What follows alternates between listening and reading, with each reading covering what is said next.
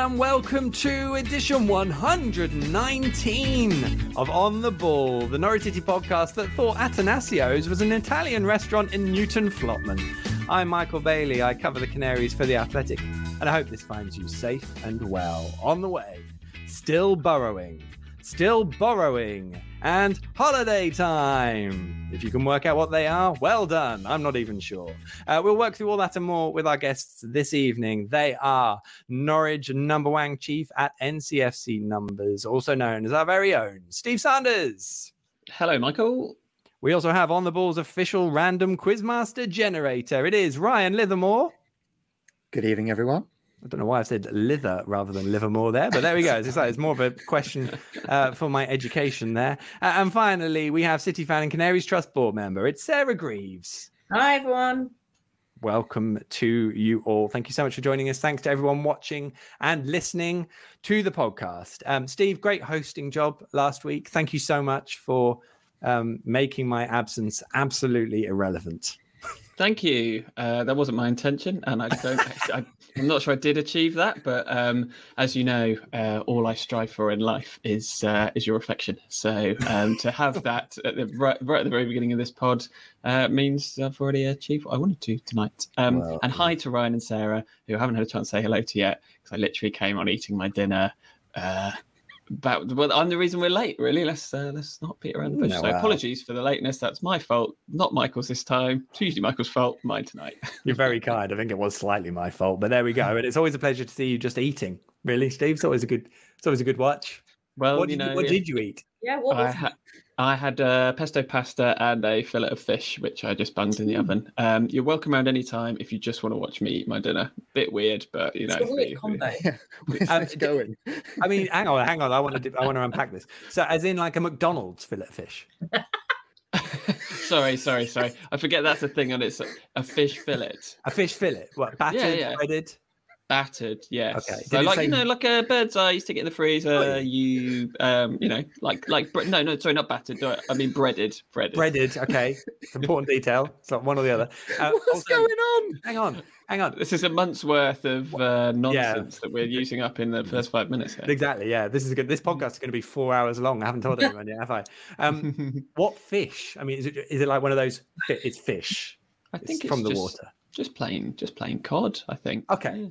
I mean, I'd maybe it's still a weird combo. It is a weird combo, but I don't know about that. No, I think there's a. It's the sort of thing you'd have got from Atanasio's in Newton Flotman, to be honest. Mm-hmm. Maybe. Are you well, Steve? I think that was the question. I'm well fed. That's what I am. Okay, well, that'll do. What more does anyone want, for goodness sake? That's great. Ryan, how are you? I love your cap. Not obviously the podcast. Thank you very much. Listeners can't appreciate what is on the cap. Is it a Jurassic Park cap? It is. Oh, I'm a ranger officially. I'm not, but what? It's a lovely cap. It says I'm a ranger. Look, I'm a park ranger. You're an official Jurassic Park. I am. That's how it works. Quite a lot to unpack here, Ryan. I mean, have you been? Yes. Excellent. No, it's not real, Michael. Oh, whatever. I've seen the films. I mean, I just thought they were documentaries. Well, I'm glad you're well. I'm already looking forward to the quiz. And nice to see you. You've also got, proper. Oh, no, so have you, Steve. You've both got, Apple iPod headphones with cables. Mm-hmm. I thought it was. It does mean I should just buy a new pair, doesn't it, for my videos? Yeah, definitely feel like I've been saying that for a while now. Oh, yes, I'm definitely making it into a thing. Sarah, how are you? Thank you so much for joining us. How long have you been up for today? I got up at 4:20. Why? Wow. Why? Yeah, why? To take a child to school to get a coach for a school trip. That's a where good are they going? They've gone to the Somme for GCSE history for a couple of days. So big trip, important trip, worth getting up at 4:20 for. But I am quite delirious, so this could be quite fun. This is going to be one hell of a podcast. We've got so much to get through. For those watching us live on your chosen social media platform, although not Twitter because I can't read your tweets. We do also want to hear from you during the course of the podcast. It can be on absolutely anything. You can ask whatever you want, and we will do our best to answer and reflect and also share your comments. So do that on YouTube or Facebook. And if you want to contribute to that but are not listening live, that's fine too. All you need to do is email us with your story or your comment or your observation. And the email address for that is twitterkers@icloud.com. That is Twitter, KERS @icloud.com. Although, of course, once Twitter completely implodes through Elon Musk, we might have to come up with a different Instagram. Oh, no, that doesn't. Instacrackers. Anyway, I reckon we should talk about some football because I'm sure that will be better than this. Onwards with our headline act.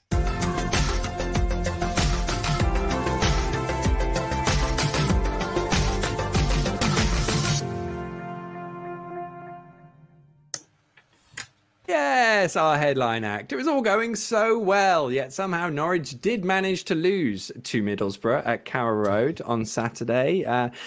Dean Smith had said he wanted 4 points minimum from the 2 games leading up into the World Cup break. Norwich ended up with 3 points, of course, after the delirium of last weekend at Rotherham. Norwich are now 9 points off Championship leaders Burnley. They are also 9 points off Wigan, who are in 23rd place or 22nd. Either way, the relegation zone. Norwich are as close to the leaders as they are to the bottom 3. Obviously, I'm slightly glib with that observation, but by the same token, Steve, it was not supposed to be like this, was it? I don't think it was, no. I mean, and normally it isn't, is it? We're normally the ones who are blazing a trail. Yeah, I mean, it's difficult to think how Saturday could have gone much worse for Dean Smith, I think. And you said it in your intro, it was all going so well. On the pod for 25 minutes. For 25, well, and before that, right? Like on the pod last week, Callum was saying like this was a really optimistic podcast, and I think we all kind of were after that Rotherham game. So really dug in and got a good win, and they carried it over for the first 25 minutes. The crowd was great. The crowd was actually behind them. The football was really positive. The diamond seemed to be working. Ramsey and Sarah were linking up. Sargent took his goal really nicely. So how on earth did it unravel in the way it did? I'm still not really sure. I don't think the substitutions helped, although some of them were enforced. But the rot set in kind of before that, really. And I think it has to come down to a malaise in the squad. And that is something that you put down to bad coaching. And if it was a one-off, you would say, well, you know, maybe we'll be able to pick up again after the World Cup break. But unfortunately, it's not. We've seen it before when Norwich have started games well and just haven't been able to continue it. I think they started the game brilliantly on Saturday. Might have been the best 20 minutes they've played all season, but the second half was some of the worst they've played all season. So I can't equate that. The goal, obviously, equalising goal was fantastic. No, you know, best goal they've conceded all season. Can't take anything away from that. And they, you know, on another day, they may have won it 1-0. But unfortunately, this is the Championship. And you can't put things down to chance like that because we know what happens. You get swallowed up by the pack. That's what's happening with Norwich City. And it's the case of, do they want to make a change over this month-long break we've got now? I'm sure we'll discuss it. Got that question coming up, Steve. Right. It's very interesting because I did. I saw it. I saw a league table and it was completely wrong because about 2 of the assumptions I then said later on in my video verdict were wrong, and I definitely seen them on the table. It wasn't. Sometimes I haven't checked or I've imagined things, but that what I've said today is accurate because I did check the table 3 or 4 times. But I remember getting to half time thinking this is a really good performance, even though Middlesbrough had their elements to it and caused Norwich issues at times. In actual fact, the penalty area was quite well protected. Norwich were playing with a bit of energy. They looked like they were running out of steam towards the end of the half. But Middlesbrough are a really good side. I really like them. I tipped them. Oh, I was going to mention this later, but it's too late. I tipped them as a dark horse for promotion at the start of the season, and then it just was rubbish. And obviously, Chris Wilder, I'm guessing, didn't really want to be there, and now he's not there, so it's not an issue. But I do think they were a good side. I thought they were moving the ball quite well, and they seem to come with a real tempo and focus. And obviously, they've got a lot of new manager bands at the moment as well. And I just cannot get my head around just how bad their motivation, Ryan, seemed to be in the second half. They literally, and you can say they were tired, but It wasn't that. They were just like, they were just stuck in a right. We're just going to block. And they just had no engagement in the game. And obviously everyone then just feeds off that. And you just then invite it on. I mean, Middlesbrough had a couple of opportunities before it where they could have caused some issues. And then they didn't. And obviously once the game is 1-1, they get a little bit more towards trying to make something happen for themselves. But it's sort of gone by that point. You've got to be much more proactive, especially if you're trying to do what you think you're going to do this season. Yeah, that's exactly what I was going to say. It's been the same case. No, you're fine. The last 21 games, or however many league games, it's just 21, isn't it? There's been such a distinctive... all 21 of them. All 21. There's been such a distinctive lack of proactivity. And they start the game very, very well. And for 20, 25 minutes, as Steve said, they played the best football they've probably played all season. And then Middlesbrough were smart enough to sort of go, oh, that's how you're going to do it, is it? Okay, well, we'll counteract that. Now what are you going to do? And they sort of just have this weird moment where they contemplate it for 5 minutes and then go, we're just going to keep doing the same thing you've worked out for the next half an hour, and hopefully it'll get us over the line. And Middlesbrough, as you said, Michael, they forced Norwich higher up the pitch as the game went on. I thought they were really smart in their overloads in wide areas with Giles and Jones as well in particular. And you had Howson and, forgive me, who was centre mid with Howson on Saturday? Was that Riley McGree? Hayden Buckley as well, I think. Oh, and Hayden Hackney as well, yeah. Hackney, that was it. Yeah. So it was Hayden Hackney. Yeah, McGree was playing higher up. But so you had Howson and Hackney occupying McLean and Sarah, and that allowed them to double up in the wide areas. And the amount of balls they got into the box, particularly in the latter stages of that first half and the start of the second as well, you just knew what was coming, because Norwich just didn't seem to be able to deal with it in any way, shape or form. And that's part of the problem, is that there's no intelligence in when it comes to reacting to what the opposition is doing. And if you want to be finishing in the top 6 at the very least in this league, you cannot cruise your way through a game expecting that, we'll ride this out, it's fine, because teams will find you out eventually. That's just the nature of the game these days. And lo and behold, Matt Crooks pops up in the 92nd minute, scoring a goal from those wide areas, which have been threatening the entire game. And yes, Luke McGree scores an absolute worldie. Like, it's genuinely one of those goals where if you're playing FIFA and someone scores it against you, you throw the controller down. Like, what can I do about that? Do you know what I mean? Like, it was that ridiculous of a goal. But everything, the lead up to it, was just utterly... It was so passive. And there was no, like you said, no urgency, no determination in there. And that's got to be down to the way it's set up, surely. I mean, I kind of have defended the point that this idea of a full 90-minute performance, Sarah, I mean, I don't really agree with it, because a complete 90-minute performance, I mean, is very subjective. Like against Coventry, it was, because Coventry were rubbish and Norwich did exactly what they needed to do over 90 minutes. And you can control a game without sort of going full pelt for 90 minutes. I mean, again, obviously, you then thrash Huddersfield, say 2 seasons ago, 7-0, and people go, well, that was a complete 90-minute performance. Well, no, they just thrashed a team that were not up to it on the day. So it's maybe just that more of that control. But the lack of engagement, I think, is probably the thing for me on Saturday. I mean, I don't know how you viewed it while you were sitting there watching it. Yeah, so I had a bit of a strange Saturday. I was looking forward to it, very optimistic after the pod last week, quite excited because I wasn't at Rotherham, thinking, wow, this is it. They're finally playing amazing football. What a game this is going to be. We got stuck on the A11.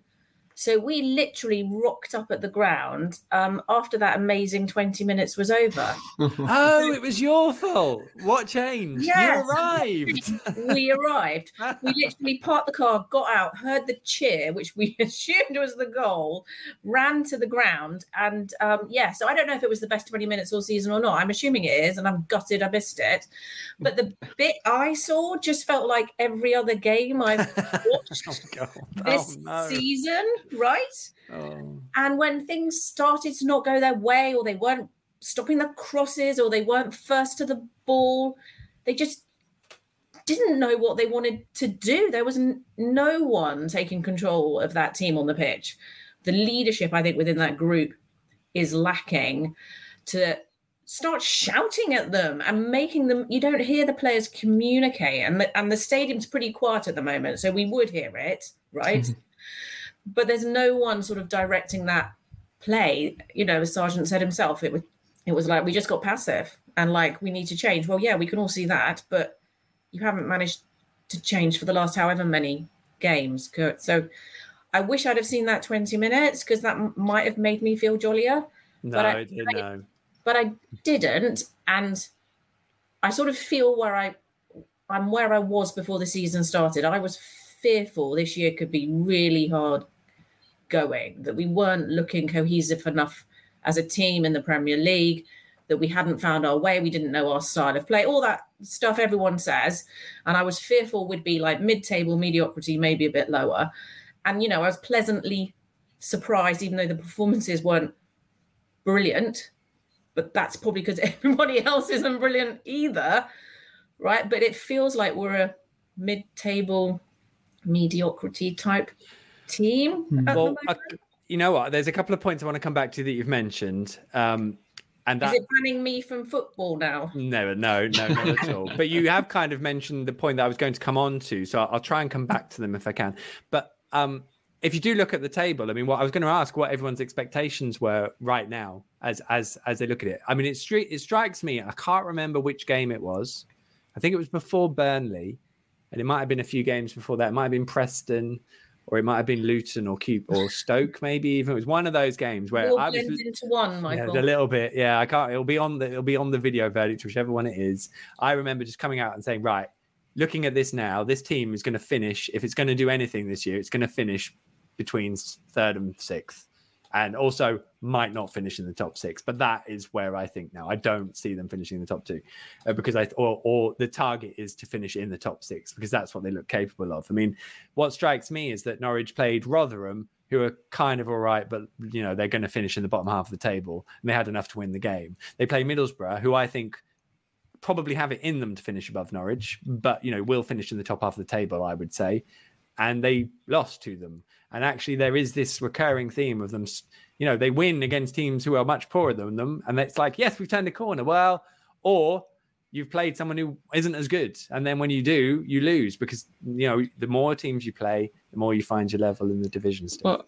Well, I think there is still something to be said for beating those teams. Like, Rotherham then went and won at Sheffield United on the following Tuesday, Wednesday. So you know, I don't think I think every game at this level, you know, I agree. It would be nice to be able to beat the top teams, but if you put away all the bottom teams, you're still gaining points, right? I know it's not as impressive, but it's still effective. What I would say is had a little look. So we're 32 points from 21 games. Is that right? Yes. So and at the moment we're 4th. If you extrapolate that over the season, we will get 70 points. And over the last 20 seasons, that's only been enough to get in the playoffs 4 times. Yeah. It's fifth, also exactly 5th. Sorry, Steve. Oh, sorry, we're 5th. Okay. Yeah, again, that's me carrying over the optimism from the last pod. Dial it down, Steve. Less of that. And it's all 70 points is also exactly what we got in the Alex Neil season before Daniel Farke when we finished 9th. So if you were to ask me, what do I think we're roughly going to get? That sort of feels like where we are under the current guys. And I think the other thing is, while I do agree there's a lack of leadership, and I think that kind of goes back to just the way that the squad is at the moment, that team had Ben Gibson, Grant Hanley, Kenny McLean, Max Aarons at right back. He's been promoted twice. Teemu Pukki, Angus Gunn in goal. I mean, you know, any team can throw away a lead, right? But you would think that there was the experience on the pitch to know how to deal with that situation. And again, the equalising goal is a complete worldie, which we might not see again for quite a long time. But, I mean, the mentality is not there. It's just not there. The goal itself is good. The lead up to the goal is really bad. And the lead up for 15 minutes before the goal was really bad. And I think the point about leadership, there's a couple of questions here, actually, if I can. Let's have a look. Nichols. Hey, Nichols. Need a strong voice on the pitch to lead them. If not, they all just stand there looking lost. Mark Hilton agrees there, a lack of leadership. I've been arguing for 2 seasons now. Hanley is not a captain. Without the captaincy, he isn't worth starting over the days of Duncan Ford. See, I don't agree. I think he's been, he was our captain when we got 97 points 2 years ago. Like, I mean, yeah, but then what isn't working? Because something isn't working. That team, are they all thinking, a lot of us are out of contracts at the end of the season? It doesn't really matter what happens. Their heart isn't anymore because they've been through it twice already. They haven't got the desire or the hunger, because they are better than the collective sum of our parts at the moment. These are talented players who actually are individually good. One would still assume on the training pitch and maybe in the soccer bot, right? But somehow, maybe the soccer bot's to blame, I don't know. But somehow, when they get on that pitch, they have this burst of 10, 15 minutes. I've seen it at some of the games I've been at, not as good, obviously, as Saturday. And then they just sort of fall to pieces. It's like, oh, that wasn't in the game plan. That wasn't on the post-it note on the dressing room floor that they'd equalised. So what do we do now? I think what I was just going to say that it struck me, there was one moment where Gabi Sarra put a ball across his own midfield and it set off, I think Ryan Giles had a shot at the end of it. And I looked at that and no one said anything. None of the Norwich players said anything. They didn't speak to each other. They all just sort of walked back for the next phase. I think the bloke behind you said something.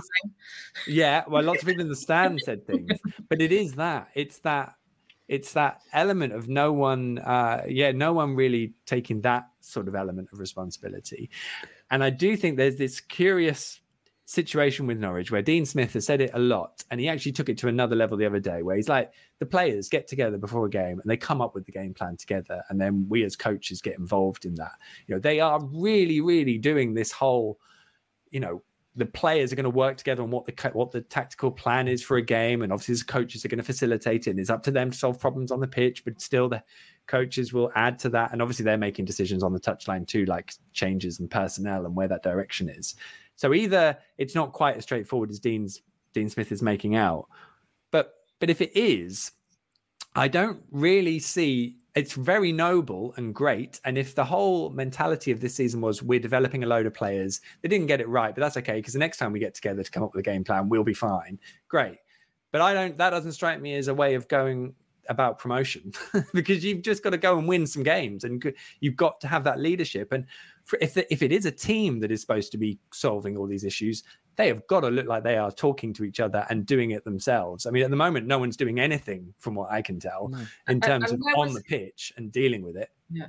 And that, that game plan you talked about, where was it for that last 6 minutes of added time? A few seasons ago, we'd have seen 6 minutes go up and everyone would have been like, they are going to win, right? Mm-hmm. The 6 minutes went up and there was this collective sigh around the stadium of, now maybe Borough are going to go on and win. And then, they did. There was just like, to see 6 minutes where you're 1-1 and you need to win that game. What was the plan?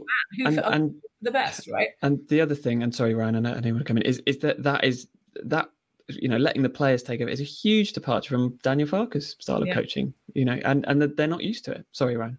No, that's completely it. And it just feels on and off the pitch at the moment that there's just this huge, overwhelming sense of apathy towards the whole thing, from the fans to the coaching staff. It feels like everyone just sort of turns up now because they have to, like the players are playing because they have to, and the coaching staff letting the players get on with it. And it's such a contrast to where we were 3-4 years ago when we started this next chapter in Norwich City's history, where we had a sporting director who came in with a philosophy and he got a coach to back up that philosophy, and they dictated, this culture that was about getting everyone on side and having an exciting, not just a team, but a club you believed in and you wanted to get involved with. And it was all about people who wanted to prove themselves and show that they were, worthy of representing this football club and taking it to the next stage. And now everyone sort of seems so indifferent. And there's, in my opinion, there's nothing worse in this industry than that kind of apathy, because at the very least, if things are going very badly, sometimes that can come full circle and sort of ignite a change. But at the moment, there's so much indifference at the moment. And you talk to fans who usually would be so excited to go to game. Like I have a bunch of me and my mates usually look for tickets every so often when our lifestyles allow it. But now it's just kind of like, oh well, if it's cheap, we might go along if they reduce the prices for a cup game or something. But there's no desire to get that. And that sounds really bad because I've like so many people have supported this club for tens and tens of years, but I don't think it's not as bad as I've seen it before, but certainly the nosedive from where we were a few years ago, there's not been a downward trajectory like it in my lifetime supporting this club. And it's obviously such a shame to see, but it's just deflating and disheartening, and it makes you not want to really be associated with it. It's such a shame. I mean, sorry, Michael. The other thing is, I know you said we haven't. How can you judge what a good 90-minute performance is? And you're right. It's difficult to play well over 90 minutes. When have we had a single game this season where it's like, yeah, we really played well there. We really played well across the game. There was no spell. I don't think we have. Maybe Millwall at home, possibly Rotherham away, where they were a little bit fortunate not to concede in the first 15 minutes. I genuinely don't think there's been a good performance this season, and it's really difficult to get behind a team that's winning and not playing well. It's just instinctively you have this fear when you're going for promotion, it's not going to last. And I think I wasn't one of the people saying it's all going to go wrong, but a lot of people were, and they maybe proved to be right. Sorry, Michael, go ahead. No, I think I had a lot of people at work sort of telling, ask me, oh, you'll be all right again next year, won't you, though? And I'm like, honestly, I don't know, and I definitely wouldn't expect it. And so far, if I'm honest, we've had this season what I was expecting, which is a real shame, or what I was expecting. And that does feel a real shame, because I think there was a period, obviously, where they were unbeaten and at least picking up the results, where you looked at them and thought, yeah, these players have got it in them. And I think, like you say, Sarah, when you've got a group of players who are clearly very able, and they're not looking like more than the sum of their parts, that only ever comes down to the coaches who are putting them together and working it all out. And if they're delegating some of that responsibility to the players, that's fine, but that is still the responsibility of the coaches. Which leads me on to this question. Does anyone think Dean Smith won't be in charge come Swansea on December the 10th? He'll still be here. It's a double negative, obviously. Yeah. He, in the greatest respect, he shouldn't be, but he will be. Yeah. Okay. I don't get to answer that question because I've just asked it, so that's fine.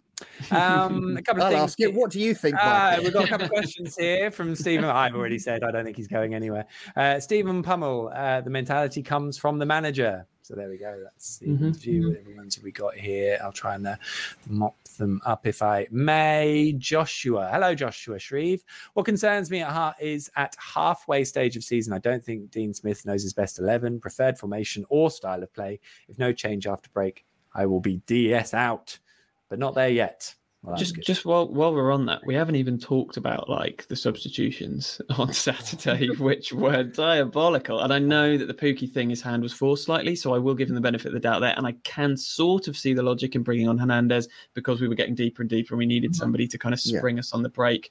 But to change it, to then ditch the diamond, which again, I can sort of see the logic on because it was, as Ryan says, leaving us vulnerable on the flanks.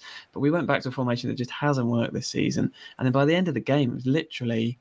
And again, I know not all of this was his fault. I think it was Hernandez, Cantwell, Nunez on the right for some reason. Yeah. And Hugill up front. Yep. And how has that come to be? How can we finish a game like that? We've got one of the best squads in the league. I can't remember who left the comment, but they're right. Doesn't know his best 11, I don't think. Can I ask a question? Why? Yes, as long as it's not the other one before. No. Well, Michael, no. I did answer. What do we? So, do we? Playing devil's advocate here, do we think Dean Smith does have a plan B per se? Because plan B just seems to be the exact same way of playing, but with people in slightly different positions than not used to playing. Like when we went to 4-2-3-1 on Saturday, it just didn't look, like as Steve said, any different whatsoever to the way we were playing before, or the control of the ball was still lacking, and it just looked as passive and, without sounding too harsh, as clueless as it did from the 25th minute onwards with the diamond. I just want to know your guys' thoughts on that. I mean, my quick answer is plan B is throw Onel Hernandez on and hope that something works out. Hope that one of his crosses hits the right player's head. Who's in the right place, yeah. No, yeah. Plan B on Saturday didn't work. They just looked No. even more lost in a way after the changes were made. I actually don't. There's obviously an issue with the coach with what this coaching setup is doing as a group of players and coaching staff. I feel like the biggest issue is a sense of responsibility for it. I feel like there's no players taking responsibility. There's a sort of a halfway house between who's coming up with what and who's doing what. And that team on the pitch looks like when it goes wrong, no one takes responsibility for it. And it's very hard for anyone to force the issue to get out of it. And it's just it's for me, it's more of a, I always think when a head coach has been in charge for a long period of time, the team and everything starts looking in their kind of looks like what they're creating, and that can be very disciplined and very creative or very charismatic, or the team sort of takes on a persona. And the persona at the moment is one where, everyone's sort of trying to figure stuff out, but no one's really coming up with any answers. And it's like, oh, we've hit a good bit. That's good. Oh, no, what's gone wrong now? I don't know. Can you sort it out? Oh, no, we've lost. Oh, we've drawn. Well, we've won. It's great. Are we doing all right? Does anyone know? I don't know. What are we trying to do? I don't know. And I think that is not just on the football pitch culture, if I'm honest, but maybe that's one for another day. Well, to identify the players who in this situation, the only ones really, if I can think back, that aren't here that were 2 years ago are Skip and Buendia. I may have missed some, but in terms of the players who are playing, obviously Krul's not been in the team, but he's kind of, I guess, been part of the issue this season. So that only really, and Emi, brilliant player, but I don't, he was probably one who needed controlling a bit more. And Skip was 2021, so I wouldn't have expected him to necessarily be leading in that sense. So that kind of only leaves me to draw one conclusion with what the issue is there, because we know these players have done it before. And what was I going to say there? I can't remember what I was going to say there. Oh, yes, because and again, maybe a slight plug for my piece on The Athletic, which went up this morning from the game. But there was a really interesting quote. Chris Gorham asked Dean Smith, and I think we'll have another question on this later, I think, because we've got one in. But Dean Smith said he now has clarity on what he wants to see from his team after losing to Middlesbrough. He knows what he wants them to do.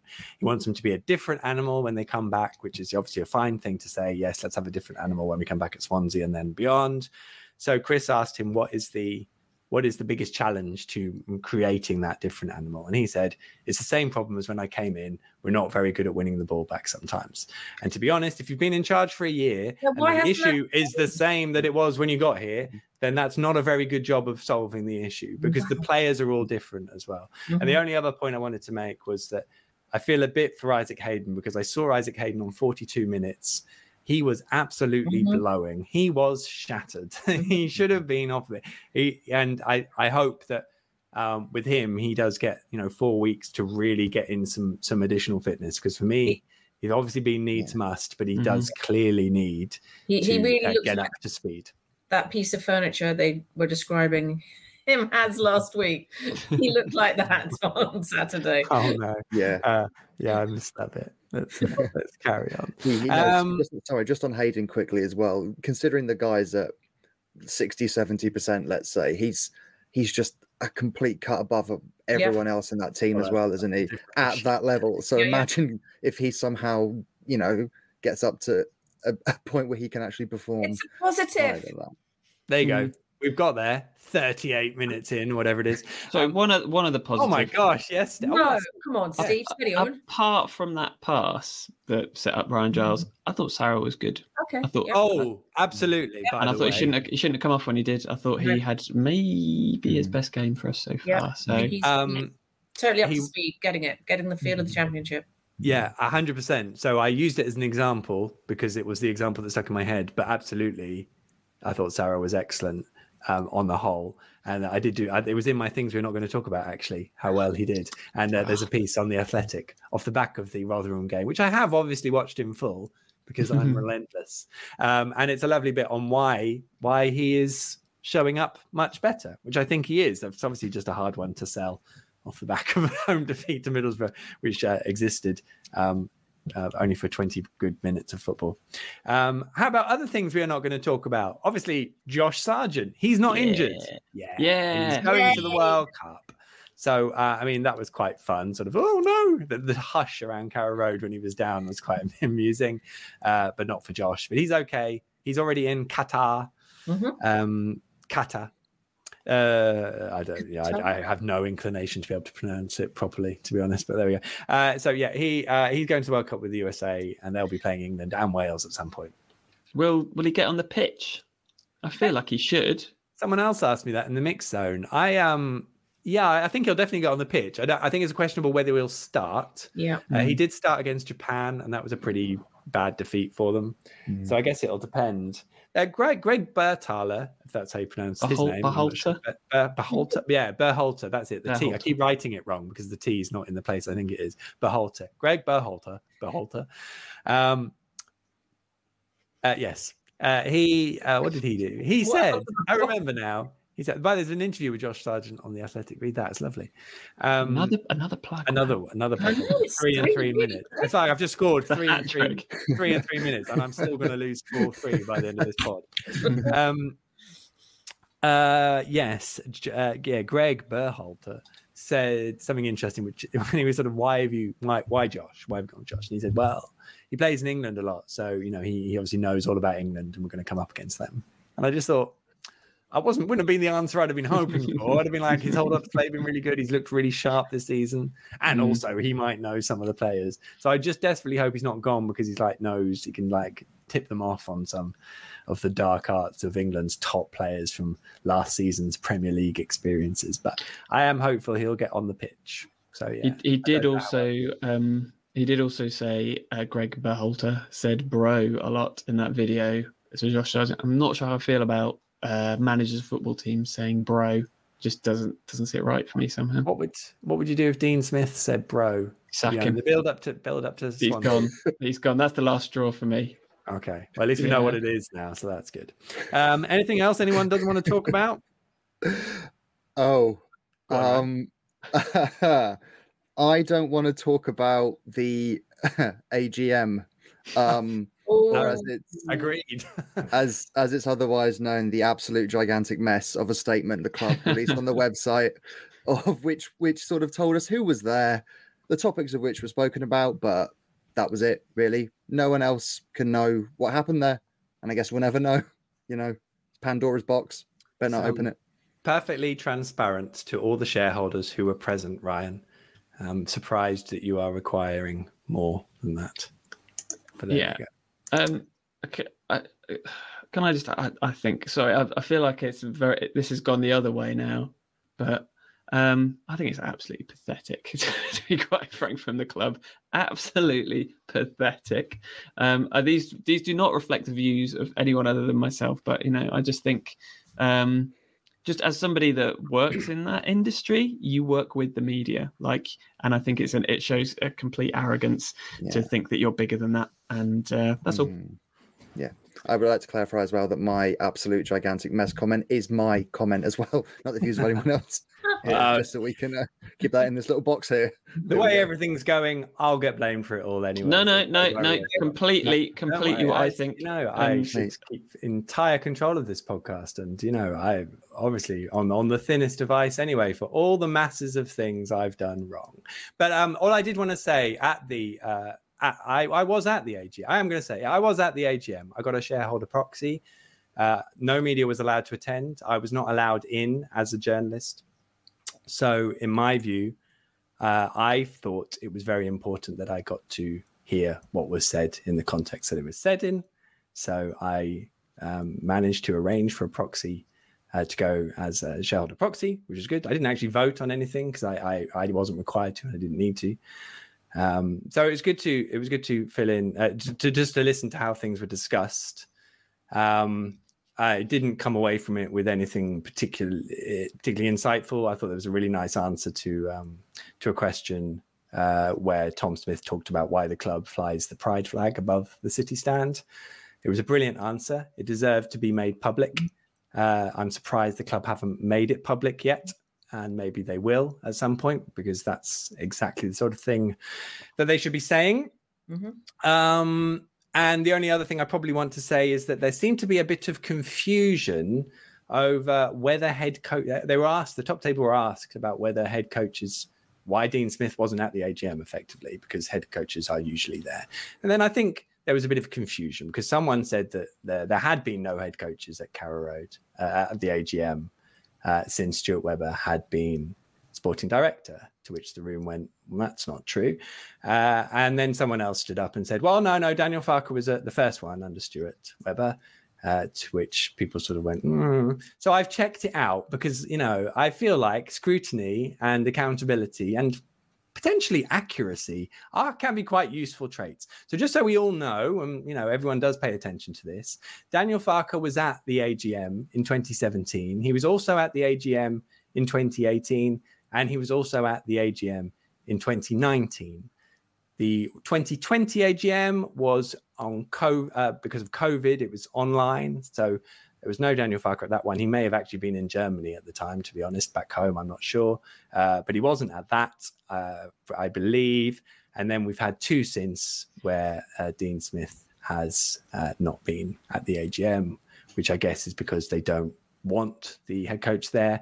And to be honest, shareholder meeting, talking about all sorts of issues. You don't necessarily have to have the head coach there. I would actually believe that if you've got a sporting director who can address the football questions, then that is probably sensible. We do have a slightly different model at the football club now.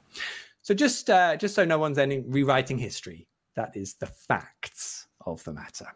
I've already said too much. Norwich City women. Yes, I'm not the second round of the FA Cup. Yeah, I'm not going to talk about the women's team and the club finally signing up to her game too. Oh, November 2022. We got there in the end. Very long process, but it's great that the club have finally signed. I think good 6 months or so after Ipswich, if not longer. But I'm sure there's a really good reason for it, Sarah. And one day the club will share it with everyone. We got there in the end. And the women's team, they are just having a stunning season. Yes. Over 200 at the Nest on Sunday, which isn't their biggest crowd of the season, but it's still good compared to last season. So, I think their biggest this season has been 400 odd. Through to the next round at home on the 27th of November against Sutton Coldfield Town. And exclusive news for the guys on the ball podcast and listeners. We finally got an exclusive. Yeah. Yes. Not go on. Let's pick it up. The Canaries. That's the only exclusive we've ever had. I'm so excited. I feel like it's going to be except for what I had for dinner. That was an exclusive. The Canaries Trust, along with Along Come Norwich, have secured funding from Fans for Diversity, which is part of the Football Supporters Association, and we're going to be running a free coach to the Nest on the 27th with pickup at Carrow Road, dropping people off at the Nest, and then taking them back to Carrow Road at the end of the game. The adverts for the sign-up should go live tomorrow once we know the kickoff time. So if people are interested and want to come and watch the women's team in the next round of the FA Cup, then please sign up. You still have to buy your tickets, but the coach transportation will be free because we know the Nest is in a bit of a funny spot. If you haven't got a car, there's no bus stop. It can be quite tricky to get to. So we really hope that the people go along and see what it's all about. Go support the women's team. That is fantastic. I'll definitely do that. And I would have liked to have gone. I don't think I'm around. I think I'm in London. It's World Cup, isn't it? You're in Qatar. I'm not in Q, but that's brilliant. Definitely everyone. Well, exclusive news here on the Ball podcast. Clip this out, everyone. Get involved and get to see the women play in the second round. That will be. Is it the second round of the FA Cup? That is the second round. Yeah. So if they get through to the next round, that's when the championship teams join, and the round after is when the Women's Super League join. Woof! Imagine that. You'd have to get them at Carrow Road for that one. You'd like to think that will happen at some point. When the women's team can be trusted with the atmosphere that will await them at Carrow Road, which was, I think, one of the concerns as to why they haven't played there yet. But no, hopefully the women's team will be able to be trusted with that atmosphere and will play at Carrow Road. For the record, they're not my words. I think it's ridiculous, and the sooner they play at Carrow Road, the better. So I hope that gets sorted out. Gosh, I've gone rogue, haven't I, the last 15? Anything anyone else doesn't want to talk about? I don't want to talk about Madders getting in the World Cup squad. I still think we can have a bit of ownership for him. Joins. We'll get some money for it, to be honest, if he plays. Imagine. Will we? Yeah. Maybe. I don't know. Don't ask me. Ask the club. They'll know. Oh, new defensive midfielder, yeah. Him and Harry Kane can have chats about how great their time at Norwich City was and in Qatar, can't they? But no, absolutely. I didn't actually think necessarily that he should have gone, but then when I saw his name in the 26, I was like, yeah, absolutely delighted for the guy. I definitely did, and I still think Ivan Toney should have done as Tifo. You would say that, wouldn't you? No, but I've done the video all 10 minutes. It's like it's an absolute open shut case. Well, I can't work out why. I feel like it wasn't even between him and Callum Wilson. I feel like they both could have gone. Him and Harry do Kane? Different things. Between those two. No. That's what you say. If they lose on a penalty shootout, then you can wheel that video back out. Yes. It was not just the penalty, Steve. There was another 10 minutes before that. Yes, that's great. I mean, there was a bit of a worry, obviously, over James Maddison's injury because the tweets were popping through. But I feel like I know James a little bit. And I imagine there's a bit of him going, I've scored here. We're doing all right. I'll be all right. And it was because they won 2-0. Everything was fine. Well done, James. I'm so chuffed for him. He's a great lad in so many ways. And a very, very good footballer. I really hope he gets to come on and show it because that's the next part of the dynamic. Anything else we don't want to talk about? There's a lot there we shouldn't have talked about. Just a quick one. Why were the Middlesbrough goal scorers so exercised by like the family infill between the NMP and the South End? What's going on there? We sit right there. It must have been us, There was a lot of like, come on, as if maybe it was you. So maybe they saw you walking in 20 minutes late and were like, exactly. Do they not love the borough? I don't know. I just didn't get it. Oh, I love it. Okay, well, I think that's probably enough of all that stuff. We've got a few other messages there, so I'll come back to those in a minute. Make sure. Yeah. What else we got? Nodge City introducing the Winter World Cup musical. Anyone can play Qatar. Boom. Is that a Radiohead reference, or is it a wider song of? Not one that I know, but I thought that could be. Influence, but maybe it's something else as well. What else have we got? Neil Austin. Oh no, did I say this on the podcast or on the blurb before? I think it was the blurb before, wasn't it? Because for those listening on the podcast, my wife has gone out tonight to the cinema, and I have 2 young boys who are asleep, but they could just interrupt the podcast at any time. And Neil Austin asks, important question, what is Mrs. B's choice of film? Well, tonight I believe she's going to see Black Panther 2. Is that the official term the kids use? Wakanda Forever? Is that it? We were watching Black Panther 1. Is that the right term? Last night, Sunday night. For the first time, just to make sure she'd seen that one before she went off to cinema. So there you go. Any insight into Bailey, any good film references for this season? I can only think of Mr. and Mrs. Smith. That's literally all I've got for you. But if answers in the comments, please, for appropriate films to have watched. Oh, great work, Steve. Yes, the appropriate film to watch over the World Cup break if you don't like World Cup football, or maybe you're boycotting Qatar. Or just to sum up this season generally. Titanic? Sum up this season. Oh, wow. Nice. Steve, sorry. Get us banned. Canary Jedi. Love Michael Bailey. If he was in Star Wars, he would be C-3PO for sure. That's really bad? Is that rude? No, that's good. No. Wasn't he? No, that's really. I didn't like. He's so whiny. I've C-3PO. I mean, does anyone like C-3PO? If you were going to go through all the characters in Star Wars, is that the one you'd want about? It's not. Does that make me R2D2? That would make a lot more sense. That random whistling. Oh, I'm going to have some fun on Photoshop later. You've got the. You send me that poster, Ryan. That's a proper question.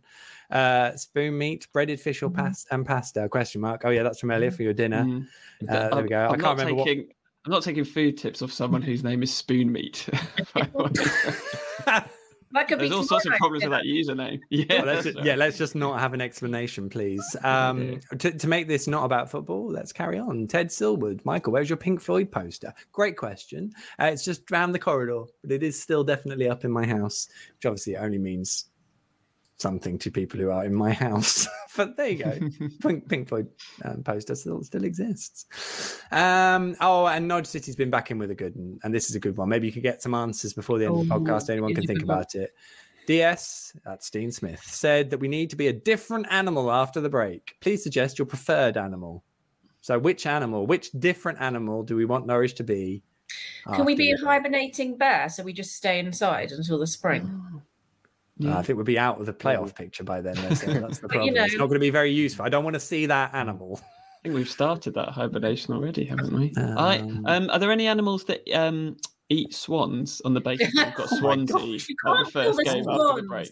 They belong to the king. The animal kingdom doesn't abide by any rules, though, Sarah, right? I just don't know if there are like... Fox, an urban fox. That would. It's got to be, It's got to be about more than one game, Steve. That's the thing. I mean, what happens? One game at a time, Michael. It's like, one game at a time. It's got to be something more robust. Yeah. A big old grizzly bear. Tyrannosaurus Rex in honor of Velociraptors in honor of Ryan's cat. Would be good. A whole swarm, flock, herd, school, Pack, flight of Velociraptors. This is the most fun I've ever had doing the podcast. Let's crack on with the next section, which, if I recall, is a bit of Super John. This is almost fantasy football. Oh yes, isn't all football fantasy? Hey, isn't it? Thanks, John. So we've got no real football to talk about, although I haven't decided yet whether the next podcast is going to be before Swansea or after. It's a bit of a difficult. So we could sort of tee up Swansea, but we've also got a World Cup, obviously. So what are we all doing for the World Cup? Anyone doing something fun? Anyone? Or are we just off for 4 weeks in a living room waiting for Christmas? Anyone? Ryan, what are you doing? Will you be watching? I will watch some of the games from the corner of my eye, but I'm not as invested in this World Cup as I am other ones for obvious reasons. Not to put a dampener on the whole thing, of course, but yeah. I have it's for the first time in a long my wife asked me, like, what are your thoughts on it? She doesn't normally ask me any thoughts on football. She doesn't care, and that's really grounding because football can be very consuming. So it's lovely that no one cares in this house. And she was like, what are your thoughts about the World Cup? And I think my thoughts were, it's one thing getting into the politics of who should go to a tournament and, should Russia be going? Are they banned? Should Ukraine go, but Iran not go because of all that? That's a very different political argument. But to obviously give a World Cup to a country where football isn't for everyone, life kind of isn't for everyone, is a bit rank. And I can completely understand. Now, I think as a sporting event, and, I saw Gary Neville kind of getting a bit beaten up for this. And, Ian on Have I Got News For You? And Ian Hislop was asking him a fair set of questions. And that's right. And Ian Hislop hates football. So it's probably fair enough that he just does. I do believe there is a sporting entity of the Football World Cup that is brilliant and brings so many people together. And actually, if I do stuff with the World Cup as a journalist and as someone in the media who wants to cover it because I love football and it's just the best football jamboree for every 4 years. But I can sit there and say that the amount of people who died building the stadiums is a disgrace and that something should change because no country should operate like that. Or if I say that if someone is homosexual or trans or whichever and they're not comfortable or safe in a country, that's a disgrace. I will say that as well. And that they're the things that I would want to highlight and I would hope get highlighted. It might not change anything because with any country you're dealing with a completely separate set of rules.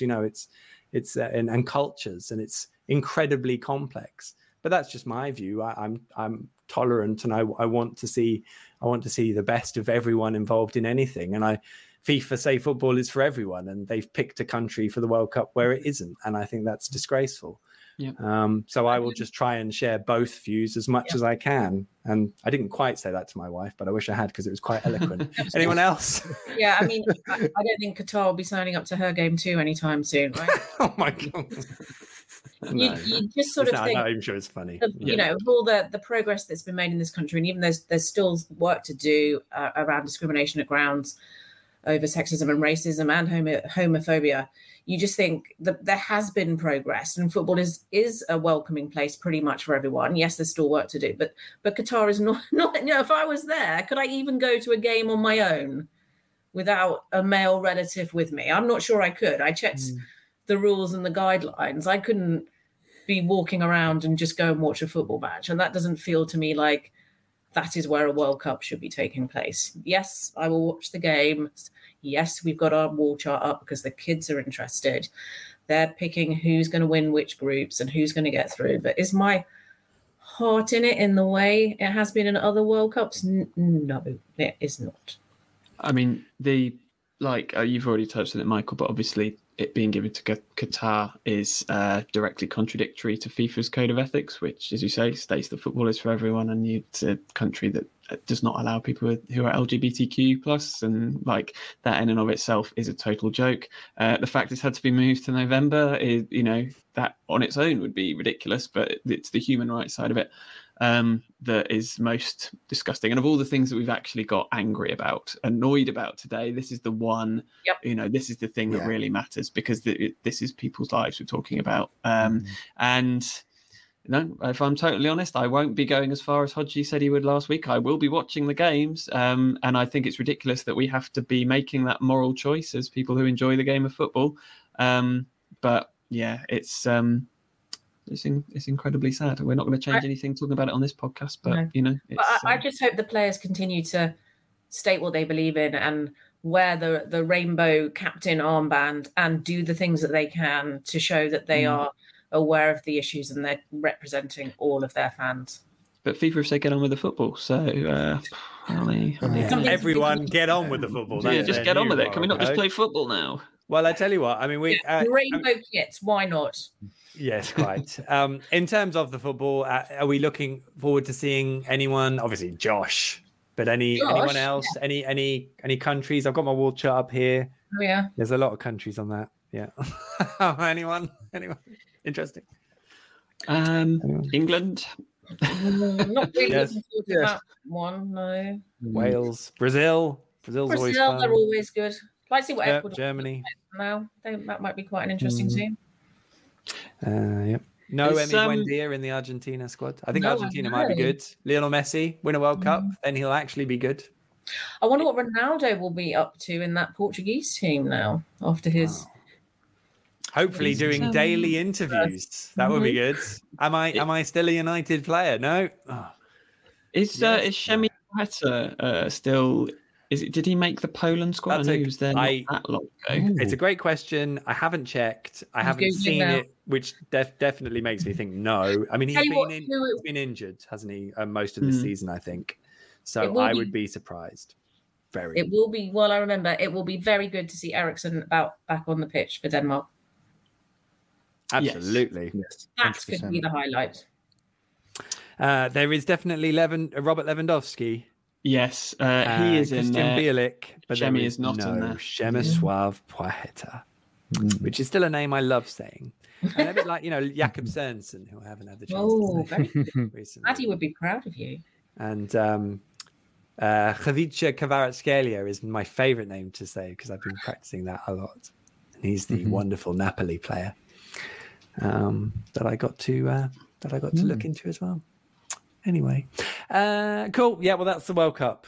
That's going to be. It's going to be. So I think we've covered that. We're going to definitive guide. We're going to sort of watch some football, and we're going to do it through sort of like, I've got to sort of half keep an eye, a little bit of athletic background noise here. I've got to sort of keep an eye on Cameroon. Oh, are they your team? Are they your assigned team? No, if something happens, I kind of need to be across it. How many Cameroonian players? From my study in Norwich. So wish me luck. I'm sure it'll be fine. I've predicted they'll get out of their group, so let's see. Well, it's interesting you say that because their group is, I should definitely know this off the top of my head.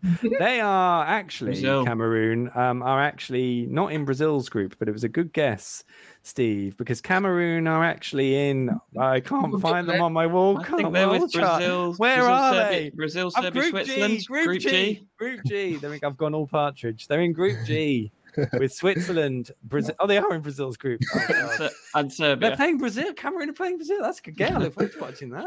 I didn't Your realise Cameroon that. correspondent here. Well, apparently Cameroon. Let's hope they go out early. Cameroon are playing Switzerland, Brazil, and Serbia. Who knew? That's going to be great. Wow. Who would have Yeah. thought?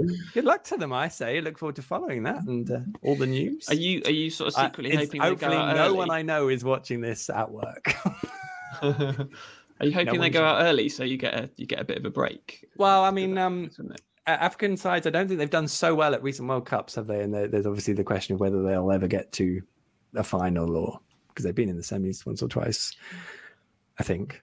That I'm sure would they be a have, good. have that they? would be a I'm good now thing to- stating facts I don't know are true. I'm not sure they ever have. That would be a good thing to happen this year, I think, if an African team were to Brilliant get to a fact semi-final. about Cameroon's manager yesterday in the comments that he struggled to pronounce his players' names apparently yesterday in the press conference. Fantastic. Rigobert Song. I know that. I think, to be fair, it depends how. I mean, Switzerland have got a few fitness issues. I'm now trying to sound like I do know what I'm talking I about. think they'll come second. They've got a chance. Yeah, no, I think they've got. I would agree. I think they should finish above Serbia, and Switzerland have got some fitness issues. So, so yeah, I think they've got a really good chance of qualifying. Brian and Burma So- is from Cameroon, Yes, apparently. I did know that. Yes, Brian and Burma is on the squad. Do you need us to send you facts? No, it's fine. I've got loads, but I'm trying to save them for later. Oh, Well, that's the World Cup. Hope you all enjoy that. Should be great. Don't go to Qatar. Right, and then of course Norwich come back. Now they come back after the group stages, I think, if I've got that right. Quarter-final day. Is it quarter-final day? And by all accounts, these games are not getting moved. It's just the championship just starts, so off we all go. Where Norwich will be reunited with Russell Martin oh, at Swansea. I lovely mean, Russell. I know how I felt about Norwich going to Vincent Kompany's all lovely, passing the ball wonderfully, Burnley, and exactly what that was going to look like for 90 minutes. I have exactly the same feelings going to Swansea. Norwich might win, but the whole premise of what the game will be is just very obvious. We're all looking forward to it. Yeah, everyone? Yeah. Be nice to see Russ again. I mean, we might be reunited with him sooner than that. You never know. Oh, Lord. I think that's wishful thinking. Yeah. Yeah, Don't forget maybe the we question. do know, really. We need the different animal for Norwich to come back as. And kill the Swans. To kill the Swans, but also Kill them Swans. with something more, a bit more, a bit more Someone longevity as well. Joshua Shreve has said mythical, but a phoenix. Quite Oh, like who that. has? Who has? Ooh, Oh, Joshua well done. Shreve. rising from the Oh, ashes. I sorry. like Oh, that. yeah, I forgot you can put comments up, Steve. Sorry, I just took it down. Yes, thanks. You do that Yeah. job. Why am I even doing it? Go. I kept Brilliant. quiet until now. Yeah, Phoenix from the Flames. That kind of works, doesn't it? Yeah, that'd be good. I have no idea how that's going to go. I have said this before, but it's literally at the same time if England win their group and get to the quarterfinals as England's quarterfinal. So, given the choice, this is probably a question for Ryan and Sarah, seeing as you'll probably have to work it, Michael. Which would you be watching? Let's say England play, I don't know, France in the quarterfinal, and Norwich are playing at Swansea. You can only watch one. Oh, I might just go for a nap and wake up, and whatever happens, happens. I might not go that level and of watch enthusiasm I an was under hoping 11s game or something. Sounds good. Okay, I feel like I've asked the wrong two people that question. I mean, I guess if England can play on that day, then presumably so can Wales. Also true. Yes. So Maybe I'll watch that one. I mean, I find it weird that the game wouldn't possibly be moved, but I guess they've all decided that that's just not going to happen. So there we go. Robert Marsh says Josh to get a hat trick against England. So there we go. That would be something. I tell you what, that would be. That would be a sale in January. No, in fact, that is what that would be. That would be something to put a bet on. Yes, quite. Okay, so yeah, that's all good. I have no idea if we'll come back before. We've been going a long time. This is a long podcast, isn't it? What else have we got? Wow, Josh just said Conor Gallagher wasted selection. Why not take Tony? Yeah, that was maybe one that surprised me that Conor Gallagher was going. But there we go. We got some good film suggestions here. A Bridge Too Far. Nice. Some of those we've seen so far. Robert Marsh again. Mission Impossible. So that's good. I think they're the only ones we've got maybe out there. And I'm just checking through the messages. I think we're okay. There may be one or two more that we'll run through. Let's do that. But in the meantime, I reckon we move on to Kenny Other Business.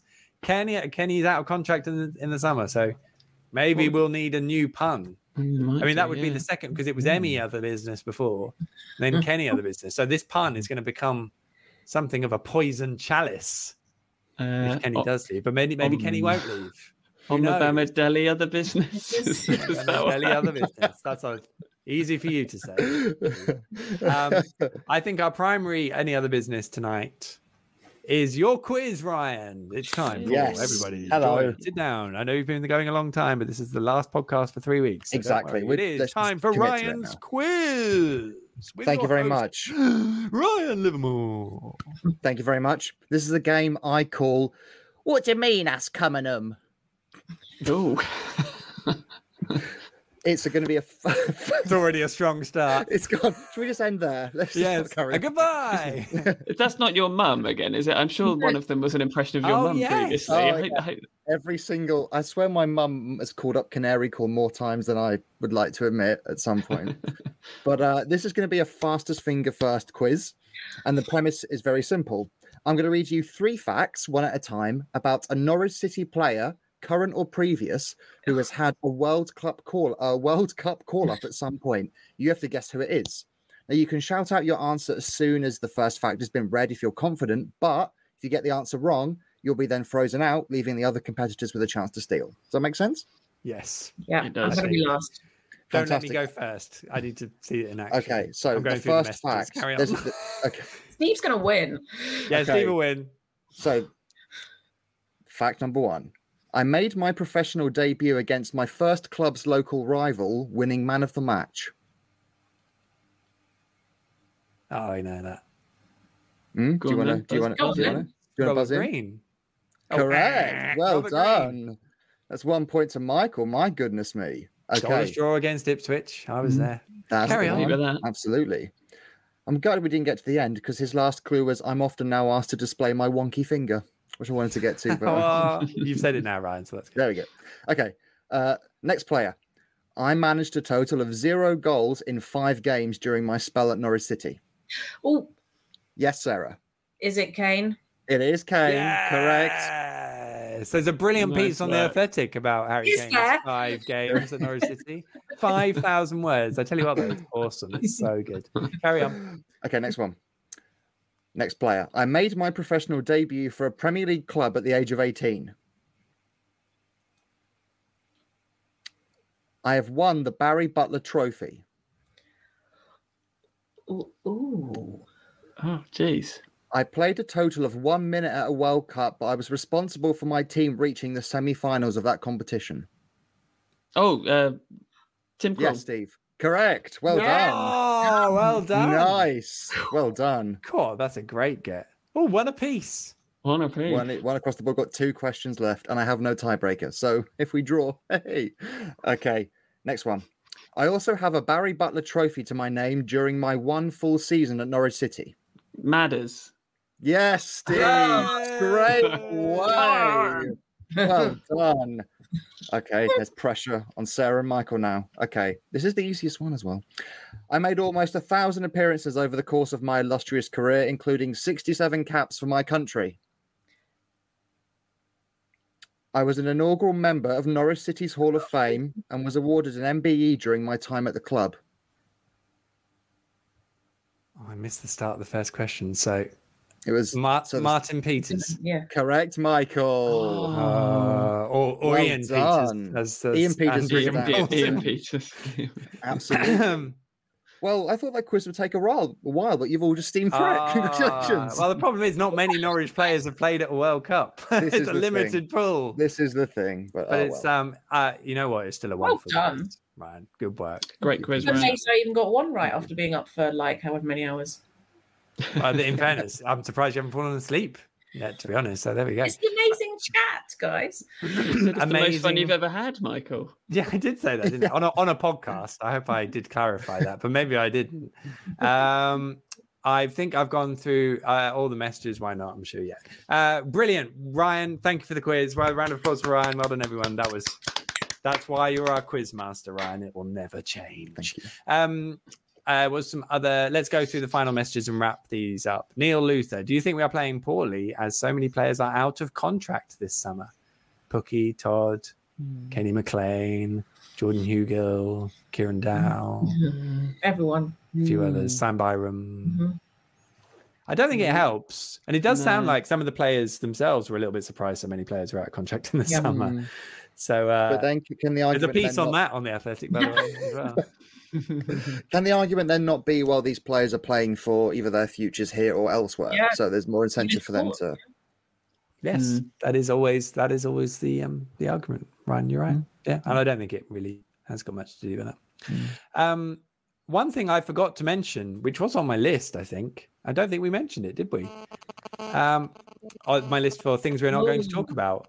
Paul Freycast, how long before we see Atanasio's cash? Of course, how have we not? I don't know. It was on my list, and we obviously just got so involved in all the other stuff we didn't mention it. But yeah, Mark Atanasio and his son Mike and their respective wives have all been in Norwich over the past few days. They were at the AGM on Thursday evening, which was interesting, and they were at the game on Saturday. They have done some media. Mark Atanasio has spoken with Phil Daly of BBC Radio Norfolk, so go and give that a listen. And also, both Mark and Mike Atanasio have done the Talk Norwich City podcast and video like this with Jack and Chris, which I managed to watch in full before I came on because I thought that was important, and it's really interesting. It's good work, and if you are interested in what they have to say, then you should go and listen to it and watch as well. There is obviously a piece on Mark Atanasio on the Athletic, on, and I don't think there's much in that contradicts anything that's coming out at the moment. I think Mark is a clever man, and I think he's managing to not let on too much. He's answering things without really giving us proper detail. And there's obviously a lot of things that they want to help out with in the club, and it's really interesting. Norwich have already got £10 million of his money. It's just not very clear yet where that is going. I'm sure it'll all become clear at some point, and maybe there will be more. But I guess it's a work in progress, isn't it? Sarah, what do you think about the whole situation? And did you see the interview as well? I've nearly reached the end, so I've nearly got to the end of it. I thought they came across really well. I think it's going to be interesting to see how that develops over time, what's going to happen when they get more difficult questions, perhaps over time, when people start really digging into what they're doing, how involved they become. But from what he's saying and how the two of them come across, and I thought it was quite interesting. It was the two of them who spoke with Jack and Chris, actually. I thought they were, they're sports fans. They seem quite embedded in the club already. They seem very interested in how things are operating. They're quite interested in the nest and the facilities. I think they even mentioned the soccer ball. Got to get it in again. But I think it's going to be an interesting time. I don't think any of us know where this is going to really end or where that journey will take us. But I didn't sort of watch that video and think, why are these guys investing in my club? I watched it and thought, this is interesting that these guys want to invest in my club. What's this going to do? I think I've had that. I've felt like I've had that view since it all started coming to my conscious that there's a lot to play. There's the agreement of the shares that's obviously in place in terms of the 7 years, the repayment if they don't turn it into shares, and that financial issue, which again, no one's really given an opinion on that, and they're obviously trying to just sort of say, it'll be all right one way or another, which is fine. but there is obviously there's no agreements in place as to what really happens as the next step, from what I can tell. And maybe there are, and they're really secret, and no one's saying it. But it does seem a little bit more like fluid and just this involvement, and let's see what happens. And but there is obviously an intention, I think, for people to get more involved if they can. But for that to happen, it requires other people to be less involved, and then you're wondering if they do. So, as you say, I think we could be in for a very, one way or another, it's going to be a very interesting year, or 3 or 4 or 5 or 6 or 7. And I think it would be naive to think that the situation the club is in won't play a part in that as well. I like the fact that our rival podcast, well, they're not really rivals, but one of the other major Norwich City podcasts. But just, one of the other big Norwich respect. Damn you, Jack and Chris. Yeah. You're starting a turf war, Steve. I know. You're going to get me in trouble with everyone. There's gonna be no one left. It's just burning fire, and I'm sat here in the middle going, it's fine. My point was going to be that they were talking to Mark Attanasio today, while for the first 5 minutes of this podcast, we were discussing what type of fish one of the panelists had for their dinner. Come on. I just love hey, you give the people what they want. Give the people what they want. What I want before the end of the season, we need to get the Attanasios on this, and Steve can talk to them about fish for about 10 minutes, and we'll see how that goes. Yes. I'm not coming on. You can do that. I would add to the point again. I think this probably needs mentioning as well, that I do agree with you, Sarah. I thought they did come across very well on the TNC pod with the boys, and Jack and Chris did a good job with it as well. And I do find it really interesting in what they can offer and could make a difference too. I'm really interested to find out what that is and how they will go about it. And as someone who's been around the football club since whenever 1980 blah, that's a very interesting dynamic. And so good on them. We'll see how that all develops. I suppose, won't we? That'll be good. Any more? Well, Ted Silwood. In future, the Women's World Cup should be awarded at the same time as the men's, to the same country. Not allowed to get one without the other. I like that idea. It's a good idea. Good point about that. Neil Luther, do you even know? I've added even where Cameroon is on the map, Michael. Well, it's in Africa, isn't it? Is there an athletic piece about that? What about where they are? About where Cameroon is on the map? Or the fact that my search for where it is. My search for Cameroon. Oh, by the way, my colleague Michael's road trip to Cameroon. That would be great. That would be good. That's a BBC Two series in the making. My colleagues Nick Miller and Laurie Whitwell are currently in a car traveling from London to Qatar. Via planes, trains, and all. They're doing the lot, but they are going from one to the other. I think as soon as they get there, they'll get there before the World Cup kicks off, and then they're going to travel home. So I don't think they're going to see any football, but they're going to have one hell of a trip, and they are having one hell of a trip. So, without wishing to, flog the dead horse too much, there's loads of good stuff about their road trip on the Athletic, obviously. I think we might well be done here, surely. What else have we got? Neil Luther, firefighting Bailey. Don't even know what it means, but it's great. Putting out the fires that I'm starting, I think. That's that's Neil, there's too many fires. I'm just burning. Has the £10 million not gone to Michael Folger? No. So this will be clarified. I mean, it's in the piece in the Athletic, but I'll also clarify it for you here. So Michael Folger sold his shares, his stake in the club, which are ordinary shares, to Mark Attanasio and his backers, whoever they are. He sold them for, I believe, around £3 million. But there are obviously questions then over how much that prices each individual share at and whatever, blah, blah, blah. So that's gone to Michael Folger, roughly about that much, I think. And then he has invested, then he has given basically the club £10 million. So Norwich wouldn't have got any money from that. That would have just been £3 million to Michael Folger. Folger gives Attanasio shares. Done. It's actually got nothing to do with the football club, hilariously. But as part of it, because Michael Folger wanted the club to benefit and the club wanted to be involved in the process, there is also an agreement that Mark Attanasio has given the club a £10 million. It's kind of effectively a loan because it buys a set of shares that aren't shares that contribute to the stake in the club. They're just like vouchers, really. And at the end of 7 years, those vouchers either get cashed in for actual shares that would then dilute other shareholdings and give Mark Attanasio and his people more shares, or Norwich have to give him the 10 million quid back plus a load of interest that's been rolled up over the course of 7 years, I think to the tune of another 6-7 million quid. But again, the details are in the piece. So that's one of the debating points, really, is that in 7 years' time, it's either going to have cost Norwich 17 million quid. Bearing in mind, if they don't end up back in the Premier League between now and then, that is probably more than a whole year of season ticket revenue, because I think that's about 10-11 million quid. So maybe roughly, I'm making figures up here from past knowledge, but it's a lot of money.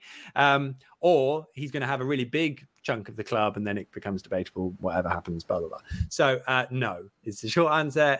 The 10 million quid has gone to the club and they have to decide what they want to do with it. But they also have to bear in mind that in 7 years' time, they might have to give that money back plus interest. Is that all right, Sarah? Does that make sense? Yep. Yeah. Well, this has been a remarkably productive question as a podcast. Josh Shreves, still here, Joshua. Where's the Leroy Fair question? What would be the question there? Or like, what would be the clue?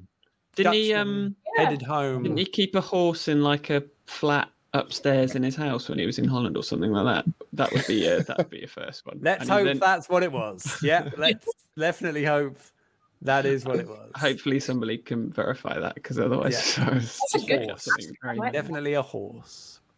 Robert Marsh, Jarrod Bowen should have gone to the World Cup too, but not obviously ahead of Ivan Toney. Also, he hasn't been so good this year, has he? I wouldn't have said. Dan Greengrass, any signings in January? No, there's no money unless they sell someone, and then they will spend less money than they sell the player for. Josh, when he scores that hat trick. So enjoy. Yeah, to be honest, indeed. And Sam Cornell. How's Sam? You guys managing to get any downtime during the World Cup? Anyone? So, Steve, will you get some downtime during the World Cup? I mean, as far as I literally just do this podcast and send some tweets. I mean, I do have a job. You really should get a job. This doesn't pay you anything. This is all I have. It's all I have. Yeah. So, I mean, as far as downtime goes for me, I just won't be doing this on Mondays. But so you've got Mondays free. Monday evenings are free. Monday. You'll be celebrating England's first win next Monday, surely.